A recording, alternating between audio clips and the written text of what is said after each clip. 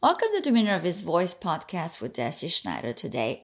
What I have on my heart is to encourage you to believe the gospel of our salvation, to believe the words of Jesus, to believe that Jesus did indeed come into the world and died for us, went down to the pit of hell for 3 days and defeated Satan and every evil foe. And then by the power of the Holy Spirit, he arose. And through his resurrection, we received new life, a newness of life, a brand new existence. That Jesus is the firstborn among many brethren. And that he walked earth and then he ascended and now is sitting at the right hand of our Father God. And where he is, we are. That together with him, we are raised up to that place of dominion and power and authority. And as simple as it sounds to encourage you to believe, actually it is so profound, because this is the area that we are the most bombarded in. That the world is constantly coming against the truth of the message of the Lord Jesus Christ.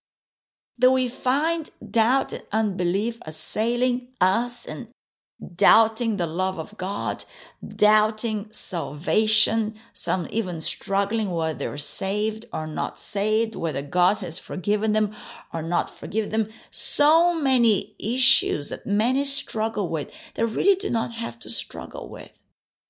If we read the Bible and believe what the Bible says.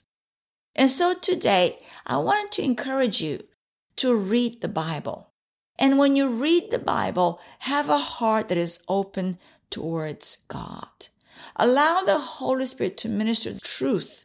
And when truth comes through the Holy Spirit into our heart, faith is born. Faith is born in our heart.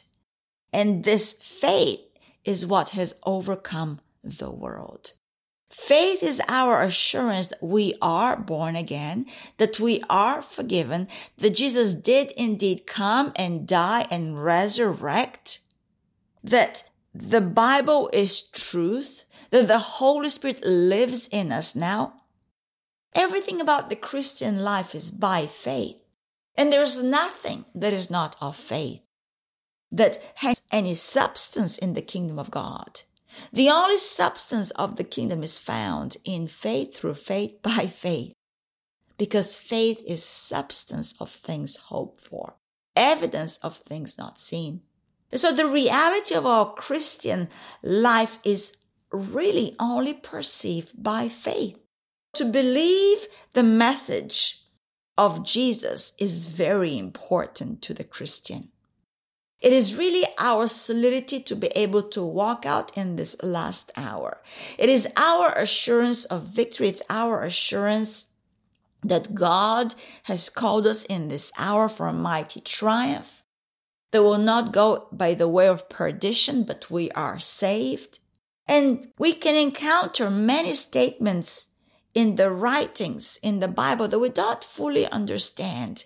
But allow the Holy Spirit to minister the truth of the word. And by revelation, he will unveil his truth and you will understand. And so here, if we go to John 6, we'll see a moment in the life of many disciples that they did not understand the sayings of Jesus. It's here in John 6, verse 53. And Jesus said to them, "Most assuredly I say to you, unless you eat the flesh of the Son of Man and drink his blood, you have no life in you. Whoever eats my flesh and drinks my blood has eternal life, and I'll raise him up at the last day." And so he continues on, and if we go to verse 57, "As the living Father sent me, and I live because of the Father, so he who feeds on me will live because of me. This is the bread which came down from heaven, not as your fathers ate the manna and are dead. He who eats this bread will live forever. As Jesus spoke those words of truth, verse 60 says that many did not understand it. Therefore, many of his disciples, when they heard this, said, "This is a hard saying. Who can understand it?" Verse 66, from that time many of his disciples went back and walked with him no more. They went back and walked with him no more because they did not believe the words of Jesus, because they reasoned in their mind and did not understand. You see, the Holy Spirit is so good to us to give us understanding. And we have to be patient in our growth in Christ because we're being transformed from glory to glory. And there is yet greater glory for us to walk in. There's greater understanding of the scriptures. There's greater revelations that the Holy Spirit will unload, unpack, unravel, unveil to us. But in the meantime, that which we believe, we're not to let it go. And just because we might encounter some hard sayings, do not depart from your Christian walk today. Do not deviate from the truth of the Word of God and be offended by truth. If we read verse 67, Jesus said to the 12, to his inner core, to his 12 disciples, he said, "Do you also want to go away?" And I love Simon Peter's response.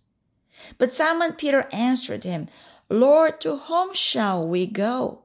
You have the words of life. Also, we have come to believe and know that you are the Christ, the Son of the living God." This is to be our response, that Jesus alone has the words of life. And that when we eat his word, when we partake of his broken body and drink of his blood by faith as we take communion, we are partaking of divine life. We're walking out eternal life here on earth that will take us right into heaven once our assignment on earth is complete. We're to not doubt the truth of the word. Another moment here of Peter's revelatory response to Jesus' words is in Matthew chapter 16, when Jesus asked his disciples, "But who do you say that I am?" Simon Peter answered and said, "You are the Christ, the Son of the living God." Jesus answered and said to him, "Blessed are you, Simon Bar-Jonah, for flesh and blood has not revealed this to you, but my Father who is in heaven." You see, the Holy Spirit, the Spirit of the Father, is the one that opens up our eyes to understand. And in this understanding, we recognize that Jesus is Lord, that he is the Christ, and that he holds eternal words of life for us. And we don't want to be like doubting Thomas, where he needed physical proof to believe. If we go to the tail end of the book of John, in chapter 20, we see here the interaction of Jesus and Thomas. This is after the resurrection of Jesus and Jesus walking on earth before his ascension. He visits his disciples, and there is Thomas. If we go to verse 26, and after 8 days his disciples were again inside and Thomas with them. Jesus came, the doors being shut, and stood in the midst and said, "Peace to you." Then he said to Thomas, specifically to Thomas he spoke, "Reach your finger here and look at my hands, and reach your hand here and put it in my side. Do not be unbelieving, but believing." Do not be unbelieving, but believing. And Thomas answered and said to him, My Lord and my God. And look what Jesus says to him. Thomas, because you have seen me, you have believed. Blessed are those who have not seen and yet have believed. And look what the Holy Spirit continues to write through John in verse 30. And truly Jesus did many other signs in the presence of his disciples, which are not written in this book. But these are written that you may believe. These are written. What is written in the Bible? The purpose of the writing of the Bible is that you may believe that Jesus is the Christ, the Son of God, and that believing you may have life in his name. Life in him is solely appropriated and received through believing. Today, be believing and do not doubt. Do not be as Thomas, unbelieving, but believe.